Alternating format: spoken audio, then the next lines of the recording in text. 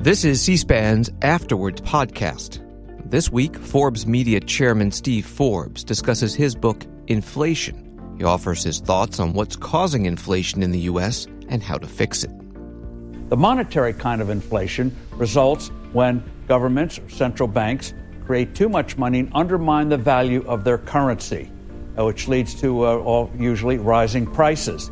And that is really the more ominous kind, dangerous kind. He was interviewed by New York Times economics reporter Gina Smilik. Hi, Mr. Forbes. Thank you so much for taking the time to do this interview. I wonder if we could just start it really broad, because your book obviously is about pressing topic of the day, inflation. And you define inflation a little bit differently in the book than it's traditionally, I think, talked about here in America. And I wonder if you could just go through your definition and how it differs from other definitions. Well, really, as we explained in the book, there are two kinds of inflation, non-monetary and monetary. The non-monetary kind, which affects prices, would be an event like such as a drought, or the lockdowns that we had during COVID, or the war now undergoing in Ukraine, which is affecting food supplies and energy supplies. Those kinds of events can send up prices. We underestimated, for example, with the COVID lockdowns, how intricate those supply chains were and had huge disruptions sending up prices.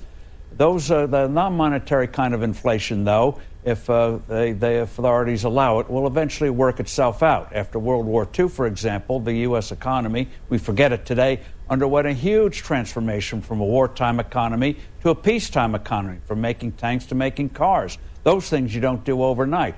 Eventually, the price situation settles down. The monetary kind of inflation results when governments or central banks create too much money and undermine the value of their currency, which leads to usually rising prices. And that is really the more ominous kind, dangerous kind, because people don't understand why prices seem to be going up for no real reason, and it leads not only to economic problems, but also political and social problems, as we explain in the book. Okay, interesting. And I wonder if you could talk a little bit about how that differs from, I think, the way that we traditionally talk about inflation, especially sort of in the central banking universe, which is very much as sort of what you described initially, the shock inflation. That's very much sort of supply side inflation. And then economists typically understand the other side of inflation to be very sort of demand pulled. As people are demanding more and going out and shopping, they push up prices. It pushes up prices. And I wonder how your framing squares with that one. Well, the two kinds of inflation, non-monetary and monetary, can coexist as we're experiencing today. But in a normal economy, if the currency is stable, prices rise and fall because of supply and demand. Something is popular, the price goes up, or you get productivity gains, prices go down. So those kind of normal signals is what makes, obviously, an economy work, which is why we can do literally billions of transactions here and around the world each day. So I think if you separate the two, monetary and non-monetary, then you can get policy responses that more effectively address both, and you avoid some of the mistakes that we see undergoing now. And unfortunately, as we explained in the past, governments for thousands of years, they always blame other forces. They always blame others rather than themselves for the mistakes they make on the monetary kind. I wonder, you kind of just alluded to this, but I wonder if you could walk us through what you see as the causes of the 2021 inflation, which is obviously continuing into today. One cause is on the monetary front, the Federal Reserve. The Federal Reserve, even before the COVID lockdowns, was undermining the value of the dollar. You saw it in rising commodity prices, rising gold prices. So they were brewing trouble even before what happened. During the lockdowns, obviously, they created a lot of money to try to keep things from collapsing. But unfortunately, in 2021, the Federal Reserve, even as the COVID crisis the severity was beginning to recede, was still churning out tons of money. They were buying $120 billion of bonds each month, and they paid for that by creating money literally out of thin air. Now, they employed a gimmick, which we explain in the book, to try to make sure this money didn't flood the economy all at once, but they created excess amount of money, and they're not even going to stop this money creation. They've announced recently they're going to stop it, but awfully late in the game.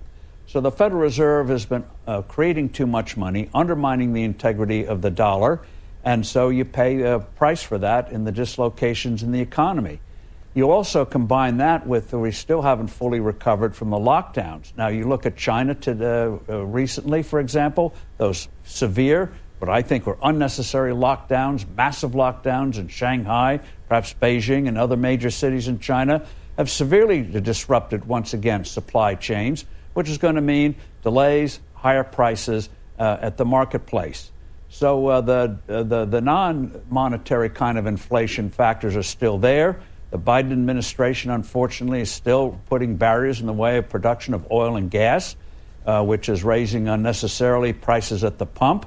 That's not just because economies are recovering. It's also because of a lack of supply. And putting in regulations on infrastructure. They put in some new rules. They're going to make infrastructure projects even more difficult to get approval for. So all of these things combine together to give us an economy that is going to be going into unnecessary trouble. So the Federal Reserve has got to get its act together. The government's got to get its act together in terms of just leaving the economy alone, not putting up these arbitrary barriers. And the amazing thing is, as we've seen in the past, when these policies are in place, by golly, things start to get better. Now, of course, I would like to see tax cuts, not tax increases. I think that would help economic output, which also helps fight rising prices, more supply.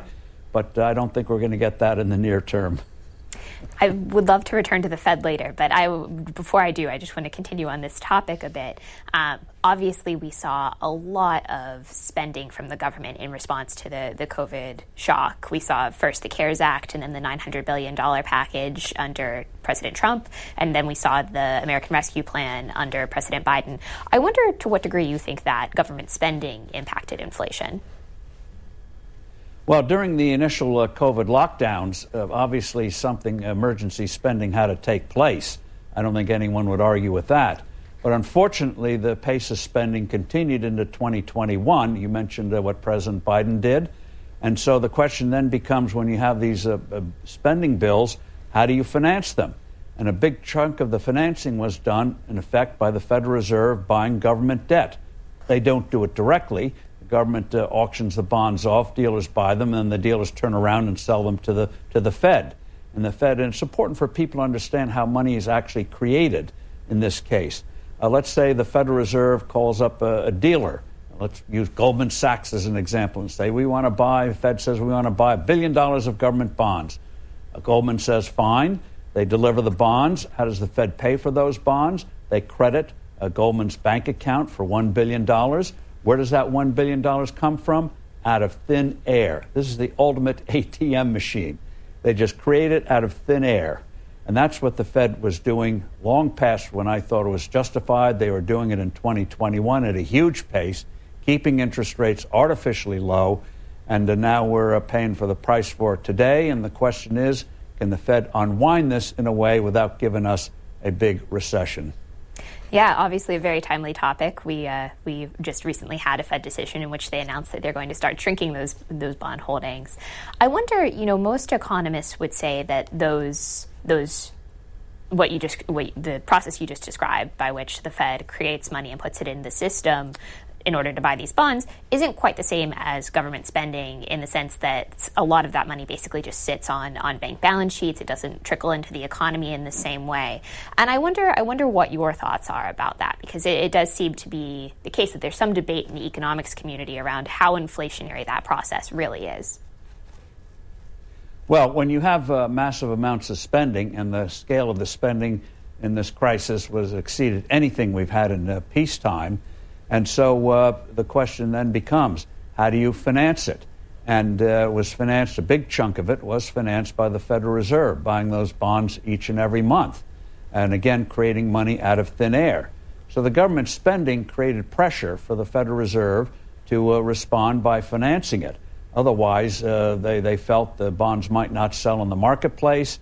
You might have higher interest rates than they wanted, and you would have trouble. So the Fed stepped in and bought those bonds. At one point during the crisis, in early 2021, they were buying over half of the government's new debt. which was unprecedented, that kind of scale of bond buying by the Federal Reserve. So now, as you alluded to, they say they're going to start to pull back on that, but they're starting at a very, very slow pace. And what the danger with the Federal Reserve right now is they still believe, they have this mistaken notion that you fight inflation by depressing the economy. When they talk about soft landing, that's Fed speak for, can we slow the economy down, slow job creation, and avoid a recession? That's what soft landing means. Too often in the past, soft landing in terms of economic terms has meant crash landing, i.e. a full-blown recession. But it's a bogus idea that the way you fight inflation is by depressing the economy. The way the Fed should do it is keep the dollar stable in value. They did this in a sort of way in the late 1980s and 1990s when Alan Greenspan was the head of the Fed, and he said at the time he was keeping the dollar, trying to loosely tied to gold, loosely tied to commodity indexes. So he had some sort of frame of reference. Unfortunately, in the late 90s, he forgot that frame of reference, and we got the troubles that led to 2008. But the Fed in the past has dealt with the dollar in a more or less semi-correct way in the late 80s and 1990s. But now they seem back to the idea that you have to really slow down economic activity to fight inflation. And I think that just gives us unnecessary trouble. We're going to have problems enough readjusting post-COVID, and the Fed, unfortunately, I think is going to make it much more difficult. I'd love to get back to that point about the Alan Greenspan era, because it's an important point in your book. But before we do, I'd like to just finish talking about bond purchases, because that's also an important point in your book.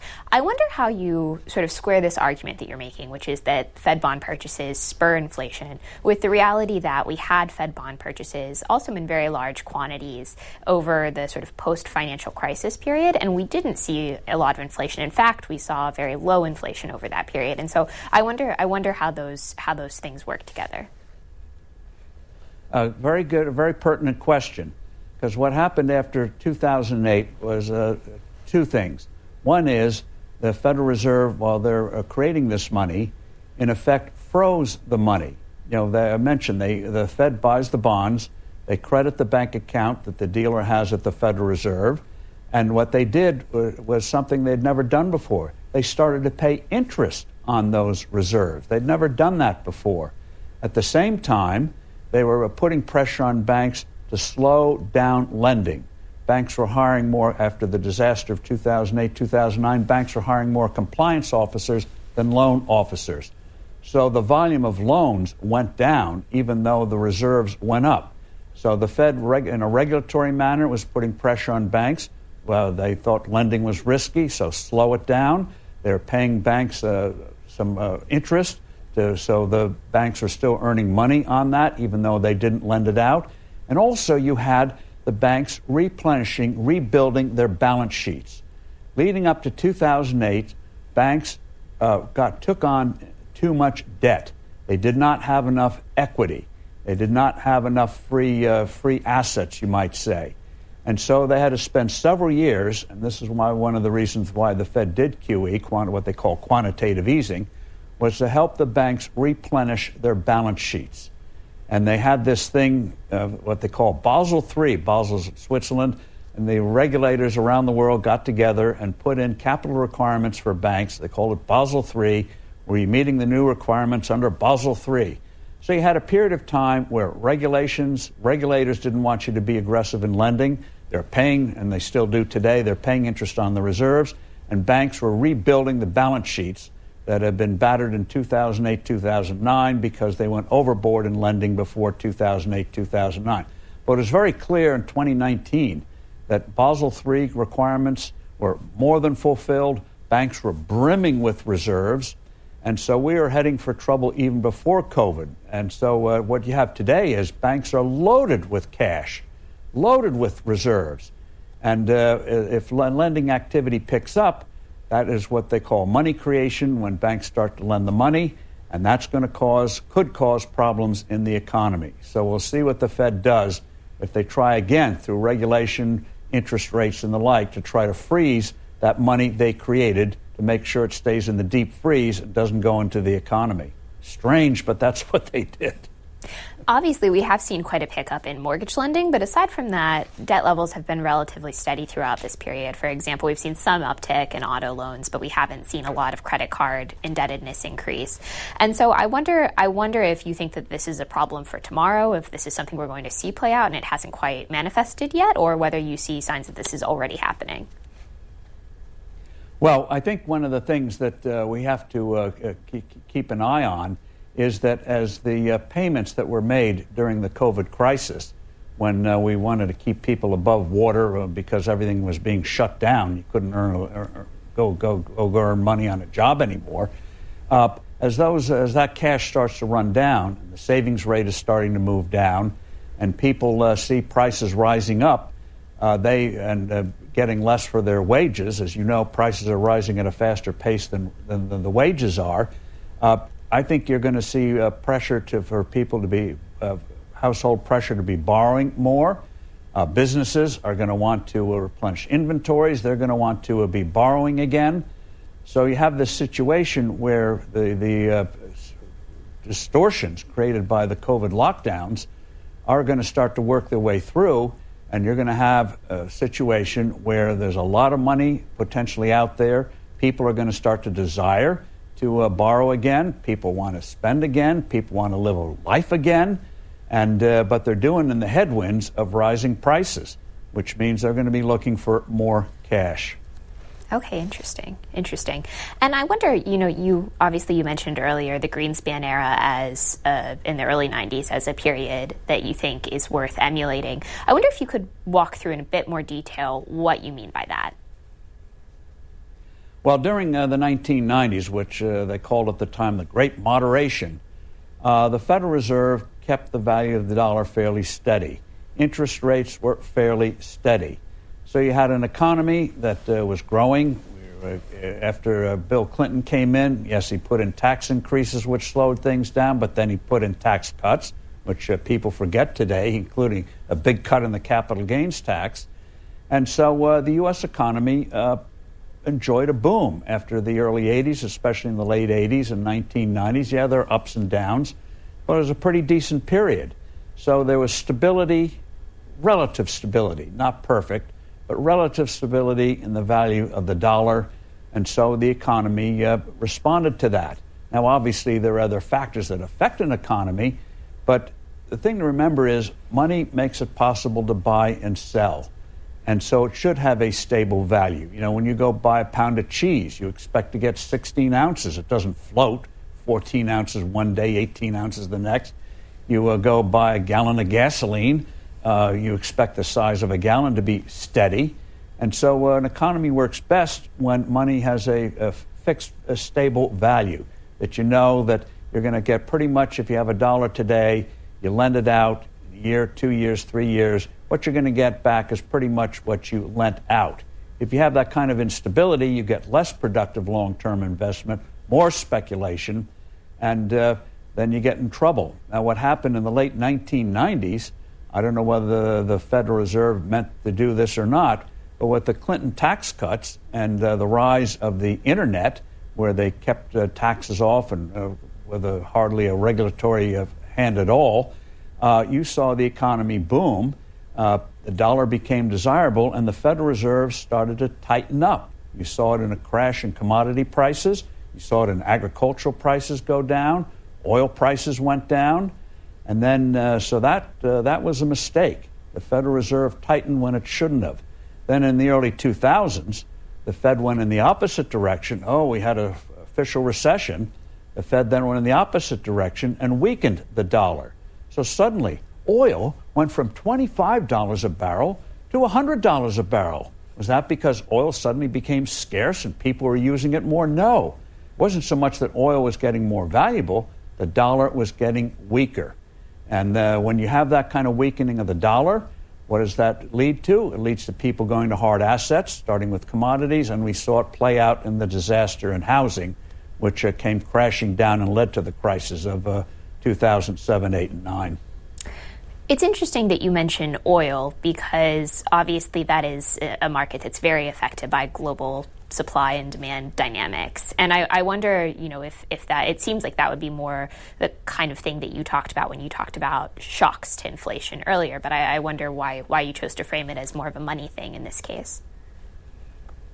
Well, oil or any commodity, the price will change if people want more of it or people want less of it. But when you get these violent changes in price, even though the economies hadn't much changed, then you've got a currency problem. Go back to the 1970s, during the great inflation of the 1970s, which we discuss in the book. Oil was about $3 a barrel up and down throughout the 60s. Then when the inflation started, we had several rounds of it during the 70s and early 80s, the price of oil went from roughly $3 a barrel to almost $40 a barrel. And people talked about, we must be running out of it. We need to invest more in it. You saw, in terms of hard assets, you saw farmland prices zoom up because it was a hard asset. You saw commodity prices go up. And then when the inflation was ended in the early 1980s, what happened? Oil crashed from $40 a barrel to around $10 or $12 a barrel, finally settled at $20, $25. So you had a depression in the 1980s in Texas. The rest of the economy was doing fairly well, but Texas was in a virtual depression because of the crash in the energy industry. You saw the Farm Belt experience the same thing. Iowa, which had been a red state, went Democratic in 1988 because of the distress in the Farm Belt. Farmers going broke because they had borrowed. The land prices were going up. The prices for their crops are going up, and suddenly the prices crashed, and they are left with a lot of debt. And one of the things that happened in the Farm Belt since was when you had another commodities boom as a result of the weakening dollar, most farmers were very careful this time not to take on debt because they remembered what had happened before. So this is like inflation in this sense is like a virus in a computer. It distorts the information. Prices are supposed to tell you what people want, what people don't want. And if the price is giving you false information, like, oil is suddenly very valuable, then you get money misallocated, capital misallocated, and you end up with the kind of tears that you had in the 80s in the oil patch, and they went through a hard time after 2012. So, again, stability is good. So you want prices to be set by people buying and selling in the marketplace, not because of changes in the value of the dollar. I think that practically all mainstream economists attribute the 70s and 80s oil experience in large part to the embargoes that were happening with OPEC and really just extremely constrained supply during the 70s that rebounded during the 80s. And I wonder how you think about that supply side of the dynamic. Well, this, again, is one of the things we point out is that prices are a symptom of inflation. They're not the cause. They're a result of when you have, in this case, a monetary inflation. And so the Arab OPEC made very clear in the early 70s. They said if you continue to have this devaluing dollar, prices are going to go up. And so, again, it wasn't so much that oil suddenly became more valuable or OPEC suddenly became more powerful. You had a greatly weakening dollar. So and then we made the situation worse in the U.S. by putting on price controls, and so which distorted the market. So we had these lineups where you'd wait 2 hours to get 5 gallons of gasoline. You'd have alternate days where you're allowed to buy gas depending on the number of your license plate and stuff like that. So the mistake of devaluing the dollar and then the controls they put in turned a bad situation into a disaster. But again, when the dollar was finally stabilized somewhat in the early 80s, you saw oil prices come down, and while they focus on oil, copper prices went up when oil was going up, and there was no OPEC in copper. Aluminum prices, other prices were going up, and there was no equivalent of OPEC. And if OPEC was so powerful, why weren't they able to control prices after the 1970s? So the distortions you saw in the oil market in the 70s were a result of a weak dollar, not suddenly OPEC or a huge surge in demand for oil. Right, but there was less supply for oil in the 70s, or do you disagree? Do you have other data?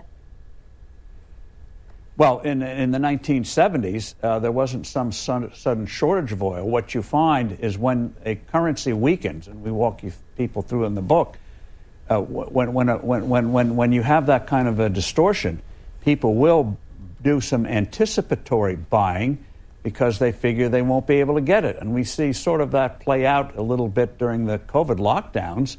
Suddenly people feel, we're not going to be able to get paper towels. We're not going to be able to get this. We're not being able to get that. And so you have anticipatory buying. So you get an artificial surge, which then, when things calm down, play out. So that's what you saw in the 70s, was not so much supply and demand. And oil is an international market. And so when they said, we won't sell oil to the U.S., there are plenty of other, so you'd sell it through Holland and then they would sell it to us. The oil flows where the demand is. So oil suddenly, again, in the 1970s, did not suddenly become more valuable on a scale of 12 to 13, going from $3 to $38, almost $40. It wasn't surge of value of the oil, it was the weakening of the dollar. And when the weakening stopped, oil went tumbling down, dollar prices. Okay, I think it is important to note for viewers that there was some constrained supply in the 70s, but I'd like to move back actually to the and a lot of the constraint, some of the constraint was, again, price controls put on. When Reagan took off the price controls in the early 1980s, investment flowed, and by golly, you got more oil and you got a lot of lower prices.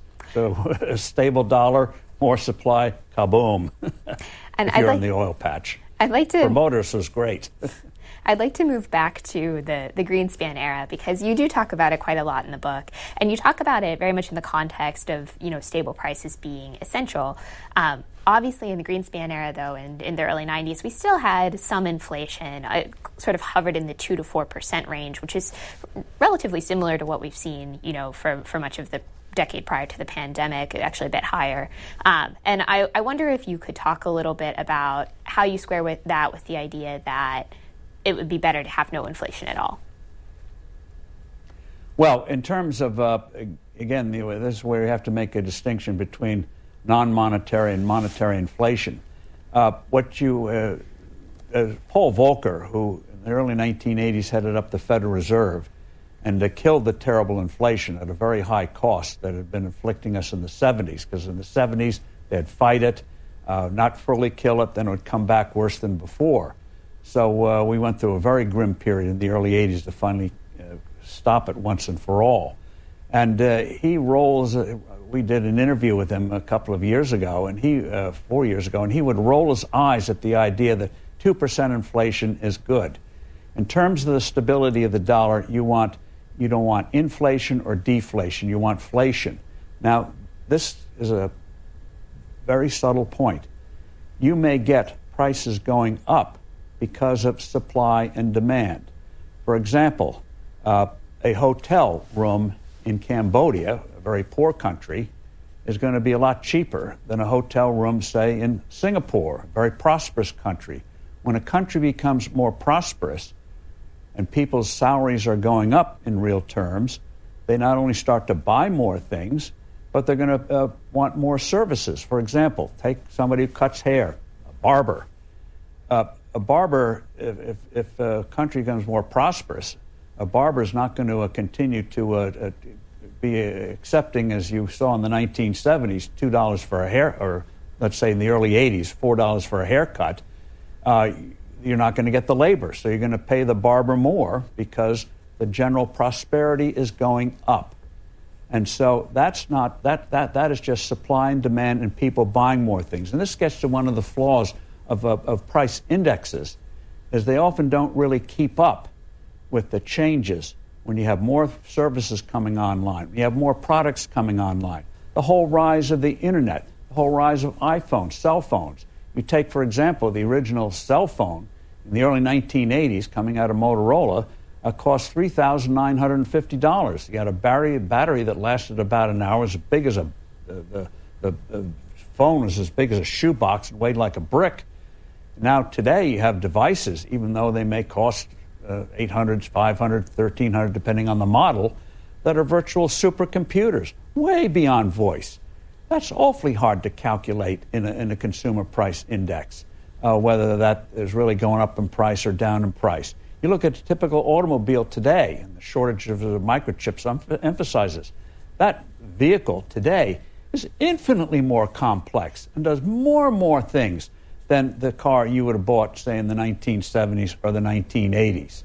So those kinds of things. So you may, depending on how you put your consumer price index up and what you put in it, may go up 1 or 2%. But that's very different from a currency losing value. So the key thing is, again, keep the dollar steady in value. Prices will go up and down depending on supply and demand, or if you get a drought or something like that. But these things will work themselves out.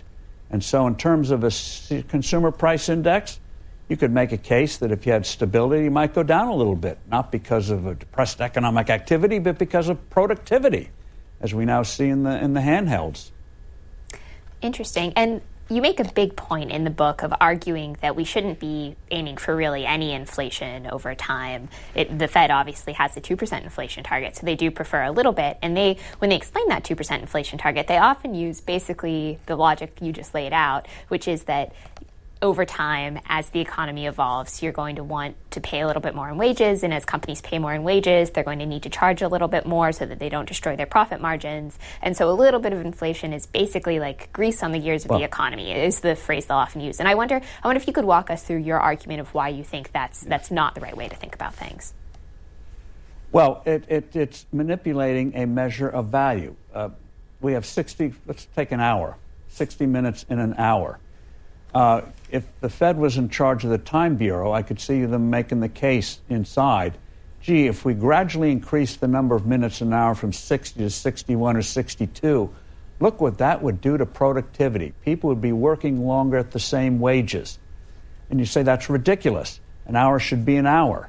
And people would start to notice something strange going on. The same thing. Money is a measure. This is something we emphasize in the book. Money is supposed to be a measure of value. When you go to a restaurant, what do you get? You get a coat check, piece of plastic or piece of paper. In and of itself, worthless, but it's a claim on a real product. You buy a ticket to an event, whether it's ellipses on your handheld or a paper ticket or whatever. It's a claim on a real service, a real event. Money is like claim checks. You get it for working or selling something or whatever, and then you are able to go out and use it to purchase something you want. So the idea that if you manipulate the value of what you earned, somehow can gin up the economy, it never works. And one thing to keep in mind is that when you think manipulating money, whether it's low inflation or high inflation, is the way to wealth, no country becomes a colossus with unstable money. And you look at, for example, we point out for 180 years, and economists hate to hear this, but for 180 years the U.S. was largely on a gold standard till the early 1970s. And post-World War II, they put in a thing called the Bretton Woods International Monetary System. You can look it up online. And the dollar was fixed to gold at 35 an ounce. All that meant was if it went above 35, they'd reduce the money supply. If it went below 35, they'd increase it. They'd try to keep it stable in value. During that period of time, the U.S. average growth rate was 4.2% from the late 40s to the late 60s. And since we've had this era of relatively unstable money, since the early 1970s, the average rate has gone down to 2.7%. Now, I hate to use numbers like that, but you think, well, yeah, it's a little less, but not that much. But you compound that slower average growth of the last 50 years compared to the previous growth we had for 180 years. You compare that average growth and compound it, and you realize over time it has been devastating. The median household income today is roughly about $67,000, depending on how you measure it, but the number they widely use is $67,000. If we had had normal economic growth rates, that income, that median household income, would be $100,000 to $110,000. That's over 50 years. I think most people would say, gee, we'd love an economy today where we're earning $20,000, $30,000, $40,000 more with stable prices. That's the long-term cost. And the thing is, money is how we relate to strangers.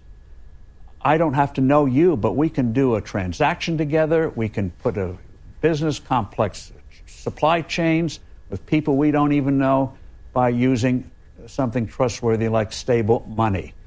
And when money starts to change in value and people don't understand why it is changing in value, why their dollars aren't going as far as they should be, where suddenly speculation, as Paul Volcker has pointed out, suddenly seems to be a way to get ahead rather than honest work, it's debilitating in society and leads to social problems. And countries that repeatedly play with their money, devalue their money, are more violent societies. They have more crime. We point to Brazil. Now, Brazil in the last couple of years has tried to stabilize its currency, but it's been notorious for decades. Look at the crime there. Terrible. So you get less social trust, you get more lawlessness when you have unstable money. And there was a book written about the German hyperinflation in the early 20s, which helped make possible the rise of Adolf Hitler when they completely destroyed their currency. A book called When Money Dies pointed out that before that hyperinflation, Germany was probably the most law-abiding country on earth. Everyone obeyed the rules. Then with the hyperinflation, suddenly that went by the boards because you were a sucker if you played by the rules because you were going to lose. And so you had more lawlessness, you had more people cheating, people not looking to the future, just living for the moment. It was debilitating to civil society. And that was a hyperinflation. But you can get, over time, a gradual undermining of social trust. It's not as dramatic as what happened in Germany or what you see in Venezuela today, but it's still debilitating. And so it's not just an economic thing on prices and stuff like that. It's also about how we interact with one another, how we trust each other. And it's something the economists don't pay enough attention to, but they should, because it has real consequences in the fabric of a society when you have unstable money. I have so many follow-up questions on what you just said, but I'll start with sort of one that zeroes in on the point you just made about falling growth rates. I think the mainstream economic argument for why growth rates have fallen over the last 30, 40 years very much centers on the aging of the population. You know, when you have a younger population, people are working more and people are buying more, they're buying houses, they're having kids, and as people age, you have less of that activity and the economy naturally slows. I think the second thing people sort of talk about is this idea that a lot of the low-hanging fruit when it comes to macroeconomic development has already happened here because we went through the Industrial Revolution, we went through the era of interconnection, we went through globalization. All those things were very good for, you know, the economy, but those things have happened and you can't do them again. I think Robert Gordon, who wrote a book on this, one of the things he says in it is you can't reinvent the washing machine. And so that's sort of that idea. And I wonder how you square that sort of mainstream narrative about what has happened with growth with the one you just laid out. Well, the thing about talking about economic growth in the future is you can't see the future. No one in the early 1990s, maybe you could count them on one hand, could lay out the implications of the rise of the internet. Imagine if you could bring somebody back from the dead who died in the 1980s and try to explain the internet. You would have a hard time doing it. They couldn't comprehend it unless they lived with it. And so nobody foresaw the rise of Google. Nobody saw the rise of a Facebook. And so to say, well, at the time, well, everything has been invented. You find in every era people who say, well, the low fruit is all gone, the easy inventions are over, and now we're in a period of consolidation. When the Great Depression hit, you had a lot of economists, including President Franklin Roosevelt, who gave a speech on it in San Francisco when he was running for president in 1932, saying the age of great enterprise, of big new inventions and new corporations and blah, blah, blah are over. It's a period of management and consolidation. Well, the economy of 1932 bears no resemblance to the vibrant economy, multitudinous economy we have today. You can't foresee what people are inventing. And even during the 1970s, during that great inflation of the 1970s, Look what was happening below the surface of things. FedEx was being invented. Amgen was being invented. Apple was being invented. Microsoft was being invented. Oracle was being invented. Southwest Airlines, all of these things that nobody saw at the time were rising up. And FedEx created a whole new industry. And the rise of the PCs created a whole new industry. Nobody foresaw that in the 1960s like that, or what it would do to a mainframe computers. So these people who say, well, we're in a period where all the inventions are over. No way. There are people out there working in garages and elsewhere who are coming up with things we can't even imagine, especially in healthcare. The government doesn't smother healthcare. You're seeing a lot of research. I hope I'm in an age where I like some of these breakthroughs to happen, where in combating diseases, some major big things are in the offing. So people's inventiveness, if you have an open environment and allow it, is endless, coming up with things that other people didn't foresee. There's a book a few years ago about Musk and the rise and others, the rise of PayPal. Credit card companies and banks at the time when that was starting, they could have crushed it. And the early participators were wondering, why didn't these big guys come in and crush it? Because the big guys didn't see what they were doing and realize the implications of what they're doing. So even though PayPal stock has taken a hit, it's still worth over $100 billion.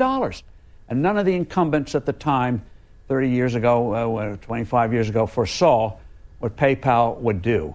And you have that going on all the time if you have a free economy. Things people never have thought of. Yeah, that's interesting. I guess I wonder how you square that with what we see in sort of the international context, which is very much the case that as countries develop, as they sort of move up the industrialization ladder, and as their population growth slows, their growth does tend to slow. I think China, obviously is a very obvious example that we've all probably watched happen within our lifetimes. It really went from being sort of a double-digit growth economy to moderating down towards 6%. And I wonder how you square that sort of global experience where it does seem like the mainstream story basically checks out and what you're arguing. Well, what I think the point being made is, one is, yes, it's one thing for a country to grow, catching up, you might say, but also, even though we have deep, real problems with China today, very serious strategic problems with China, for a while before Xi Jinping came along, you had not only catching up in China, but they allowed, remarkably, as long as you didn't get involved in politics, allow high-tech entrepreneurs to flourish. And so China became rather inventive. And so it wasn't just catching up. And that's the key thing. It's not just taking what's there and saying, well, we're not there, but in 5 years we'll be where everyone else is. It's that you have constant change and innovation, that what we accept as normal today looks obsolete and silly tomorrow. And so in the United States, because of massive regulations and other mistakes we've made, we haven't been creating new businesses on the scale that we traditionally did. I think that'll change in the next few years. I think we're going to create an environment where that kind of flourishing will happen again. And so, again, people are always looking to do things better. People are always coming up with ideas. Most of them fail, but some of them really stick and profoundly change our lives. And just to go back on that a little bit, I remember in the early 1980s when PCs first came along, people were wondering, oh, that's very interesting. What are they good for? Keeping track of your recipes in the kitchen, making typing easier? They had no conception, especially when you start to network these machines, what it would do. Nearly put IBM in the early 1990s in the corporate graveyard. They're now back in a very vibrant company, but no one foresaw. Most people didn't foresee what these devices, which look like they're just playthings for hobbyists, what they would actually do in terms of profoundly changing our lives, where everyone today, even if you're utterly technically ignorant, and this is the virtue of free market, you can operate what's equivalent of a few years ago would have been a supercomputer. We just take it for granted. It's amazing. Interesting. Now, obviously, in the book, you talk quite a bit about going back to the gold standard as a solution to the current inflation. And I wonder if you could just sort of lay out your argument there. Well, all the gold standard is, and there are various kinds of it, which we touch on, is that you, for a variety of reasons, Gold keeps an intrinsic value better than anything else on Earth and has for 4,000 years. Not perfect, but better than anything else. So when you tie your currency to, say, gold, all it means is it doesn't restrict your money supply. We point out from 1775 to 1900, from 1775 when we started this national experiment, the money supply in this country, as best we can figure out, went up 160-fold. And yet the dollar was fixed to gold. The gold supply only went up 3 or 4 times. Gold is like a yardstick, a measuring tool. Like a clock measures time, a scale measures weight. Gold and money measure value. So when you keep it at a fixed rate, whether it used to be 35, how long ago that was, but pick a rate today, 1,800, 2,000, all that means is that the dollar will stay relatively stable in value. So let's for simplicity's sake, let's pick 2,000 because it's a round number. So if you're creating too much money and the gold price starts to move up above 2,000, that's a signal you're creating too much money. If it goes below 2,000 for a while, it's a signal you're not creating enough money. Again, no monetary system is perfect, but over the span of history, you've never had an inflation when you've had a gold standard. And the U.S. had 180 years from 1790s when Alexander Hamilton and George Washington put us on a gold standard. They fixed it to gold, and they used to put in silver in those days too. But we had a gold standard from the 1790s to the 1970s. The U.S. experienced, even though we had civil war, depressions, world wars, the average growth rate was the highest in human history. Now, obviously, there are other factors, but the key thing is money makes it possible for people to invest in the future, take more risk, have more trust in their day-to-day activities, and over time, the results are astounding. When you look at where we began, and we didn't invent it, the Dutch did it back in the 1580s and became the global center of the world. The English, which were a second-tier nation in the 1690s, early 1700s, went on the gold standard and did other positive things. They became the center of the world. Alexander Hamilton, we took it another step, and we became the capital center of the world and the largest economy in the world. But a country can get the regulations right, the spending right, the taxes right, but if you don't get the money right, you are going to have problems, because money, again, is not wealth in and of itself. It's a measure of value, and that's what I wish our central bankers would understand. You don't muck around with clocks. You don't muck around with scales. You shouldn't muck around with the value of money. I would love to drill down on the point you just made, actually, because as our viewers may be familiar with, we were on some variety of a gold standard, sometimes a gold and silver standard, for much of the post-revolution period up through Bretton Woods, but we left it pretty regularly. I think for a good example is during the Civil War, we basically completely abandoned the gold standard, the Union printed greenbacks, and vastly expanded the money in circulation. And, obviously there was inflation after the Civil War. But I guess I wonder, that did happen repeatedly, and I wonder how you see a gold standard working in the modern era. What would make it, the reason we left the gold standard ultimately is because we couldn't defend it, because we could not expand the money supply to meet demand, basically. And I wonder what you think has changed. Why would we be able to do a gold standard today when we used to leave it repeatedly in the past? Yeah.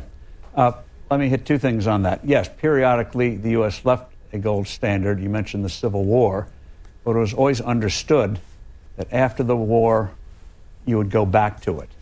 So Civil War, we went off it. And during war times, big wars, everything goes by the boards. You do everything you can to survive, especially a total war. Civil War, 2 world wars. And so peacetime finance goes by the boards. Everything focuses on winning the conflict. Then post-conflict, you try to reestablish what you had before and get back to normal and move ahead. That's what we did after the Civil War. I think they made some mistakes in the transition, but it was done. That's what we did after World War I. That's what we did after World War II. Sometimes you get a devaluation arbitrarily. Franklin Roosevelt, thought helping get out of the Depression in 33, 34 to devalue the dollar, which he did. It ultimately didn't do much good. We were still mired in terrible economic troubles. But for what was understood during that 180-year period, even though you may have a crisis or a war, you eventually would go back on it. Britain, for example, I mentioned Britain earlier, during the Napoleonic Wars in the 1790s to around 1815, Britain was off the gold standard because they were fighting what was then qualified as a world war, certainly a continental war, for their existence. But after the war was understood, you would make the transition back onto a gold standard. After World War I, and this is another subject for another time, Britain botched it. They made huge mistakes. But it was always understood, certainly in this country, you'd eventually return to gold. Now, in the early 1970s, we went off of it, not because of any existential crisis, but because of fallacious economic and political thinking. The U.S. was not pursuing monetary policy in the way it should to keep the dollar fixed at $35 an ounce. If they had just sold bonds, bought bonds to keep that $35 an ounce thing, there wouldn't have been a crisis. So why did they go off of it? They thought, Nixon and his Treasury Secretary Connolly and others in the profession thought, gee, you can have a devaluation of the dollar. That'll help stimulate the economy. We were in a mild recession in 69 and 70. There was an election coming up in 1972, and as politicians are wont, they think that's the most important thing in history. So they closed the gold window, put in wage and price controls as a way to goose the economy and win the election. Well, Nixon won the election, but by taking the U.S. off of gold and not returning with the devaluation, the dollar sank like a stone. Countries had chaos. You had the terrible inflation of the 1970s, but they didn't have to go off of it. It was a political decision and false economic thinking to think you can let your currency go up and down like a stock. It's like saying the number of minutes should float up and down, or the number of ounces in a pound should go up and down. No, you're supposed to have fixed weights and measures, and that's their big mistake. And it was unnecessary, and we've been paying the price for it ever since. So to win an election, we destroyed a system. We didn't realize the full implications of it, and I think someday, I think I'll live to see it, we're going to realize Alexander Hamilton, George Washington had it right, the old Brits had it right, the old Dutch had it right, and we'll go back to stability, and you'll see this country confound those who say, we're in an era of slowness, all the great inventions are over, there's going to be stuff coming along, whether it's software kind of thing or whether it's fighting diseases that are going to astound us. But we do get spoiled by it. I mentioned a handheld, which is a miracle. So if you place a call to a goat herder in outer Mongolia, and it takes longer than 6 seconds to connect, you say, what a piece of crap this is. We just take for granted these great breakthroughs, but the great breakthroughs will come. But to answer your question about the early 70s, that was totally unnecessary. They botched it. They didn't have a crisis to justify it. Interesting. And in the book, I want to make sure we hit this point because I think people will be interested in Sure. it. In the book, you dig into a little bit this idea that cryptocurrency might be a reasonable alternative to gold. And I wonder if you could walk through your thoughts on that. Well, cryptos, I don't think, will be an alternative to gold, although some may see it as a speculative vehicle. And we make the point that cryptos, the kind of crypto we think of as, say, Bitcoin, that is so volatile in value, you cannot use it as money. Imagine if several years ago you took out a mortgage, let's say you took out a $250,000 mortgage on your house, and you did it in Bitcoin, you'd probably owe the bank $10 or $20 million, $30 million today. That instability is not money. That is a speculative vehicle. The real miracle of the cryptos is what they're creating in terms of technology, blockchain. Blockchain technology, I think, in the next 10 years is going to profoundly change the whole payment systems we have. Again, another subject for another time. But where we think you should watch for on what's happening with cryptos is what there's a class called stable coins, which are growing in popularity. A stable coin, crypto, is tied to a specific asset, whether gold or the dollar or basket of commodities, but it's tied to something. So you have stability in value. I think as technology evolves and it becomes easier to use cryptocurrencies for commercial transactions, and ultimately easy and trusting where you can use these things to write long-term contracts, which you wouldn't dare do today because I mentioned what happened with Bitcoin. You're going to see in coming years, you're going to see stable coins become an alternative to government currencies. And that's why, for example, Turkey, which has had a terrible time in the last year with its currency, banned stable coins because they saw it as a threat to the Turkish lira. I think you're going to see in coming years a real regulatory political battle coming with stablecoin cryptos versus government money. And that's going to be very interesting to watch. But that's where, on the money side, I think you're going to see the real surge is going to be with stable coins, where people say, I trust that more than I do my central bank. And in a country like Venezuela or some of these other countries, I think that's going to have a lot of appeal. That's an interesting point. You also, we don't have a ton of time left, so I want to make sure that we talk about this. You have a section in your book where you talk about where you think people can invest to sort of weather the current inflation. And I wonder if you could just sort of walk through your bigger points there. You know, what is your advice in this moment of inflation? Well, we talk in the book that we at Forbes, we ran a cover story back during the terrible inflation of the 1970s. And the cover was a come on, how you can prosper with inflation. And then how you can fight inflation. So when we got into the story, we got honest in the first sentence in saying, there's no way most people can fully protect themselves from inflation. It's going to hit everyone. But there are things you can do, whether it's buying, whether it's stores that deal in bargains, whether it's hard assets, whether it's real estate, farmland, forest land, or things like that. You look for companies, and this takes work. There's no easy way to do this, but this takes work where you try to find companies that have a history of good cash flow. One of the things that's going to happen now that the Fed is raising interest rates is that a lot of companies that were surviving because they could get virtually no interest loans or bonds or very low interest loans, they're going to be choking when those rates go up. So you're going to have, unfortunately, some carnage on the field coming soon with that. But in terms of investing, you got to do the work. What companies have good cash flows? And you want several of them. What companies have a history of raising dividends? Not just a dividend today, but where you can look forward to maybe getting more might help you keep up with inflation. And we walk people through that.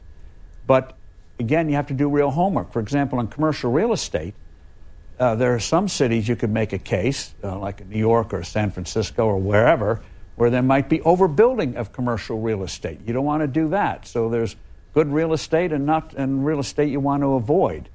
And so you can do some of these things, and you should have some gold, just not as an investment, but as an insurance policy, like homeowner's insurance or auto insurance in case of an accident. You want it as an insurance policy. And we walk through whether it's better to own the coins. I think it is, rather than a mining company. But then we talk about there's certain companies that deal in royalties that you might want to look at. And the other thing to keep in mind is that what works during an inflationary period probably won't work during a non-inflationary period. So you have to be ready to be nimble. You have to be on the lookout. Does it look like the government is really serious about getting this thing under control and it knows what it's doing, which the Fed doesn't know what it's doing today? And then you're going to have to change because, as we mentioned earlier, oil, which was a big, wonderful thing in the 1970s, and farmland were disasters in the 1980s.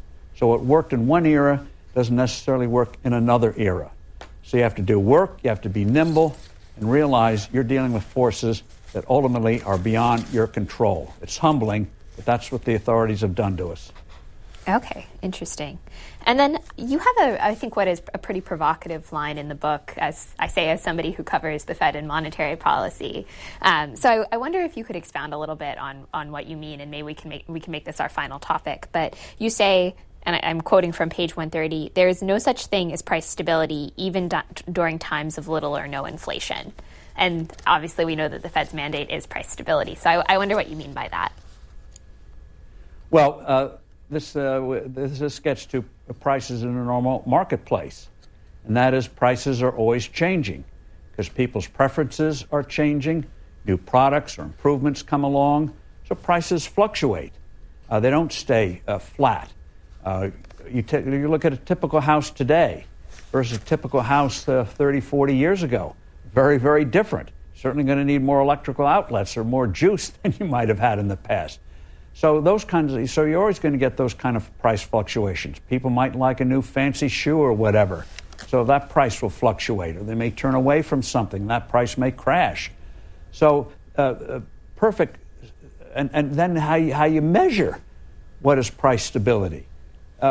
These indexes, they have different kinds, which tells you something. There's no one kind of index. They think it's very producer price index, blah, blah, blah. But consumer preferences are always changing, especially as new stuff comes along that looks like it's exotic and expensive today and then becomes a commonplace tomorrow. How many people could survive today without a handheld? 20 years ago, you had games where how many days could you go without your cell phone, as we called them then? And you could go maybe 2 or 3, but today you have to have it with you all the time. So these things are always changing, and there's no way governments either can anticipate those changes because nobody can foresee the future. I don't know what the next Steve Jobs is doing or is going to come up with. So governments can't foresee the future, and it's very hard to even measure what people are doing today. Okay, interesting. A little humility would be in order on part of all of us. We will end on end on a humble note then, I guess, because we are all done. Thank you so much for taking the time. It's a really, really interesting topic. Thank you. Thanks for listening to this week's Afterwards podcast. If you enjoyed this podcast, listen to C-SPAN's podcast about books. Learn about the latest nonfiction books and best-selling authors. In each episode, we report on bestsellers lists and book reviews from around the country. You'll also hear authors talking about their latest books and insider interviews with nonfiction book publishing industry experts.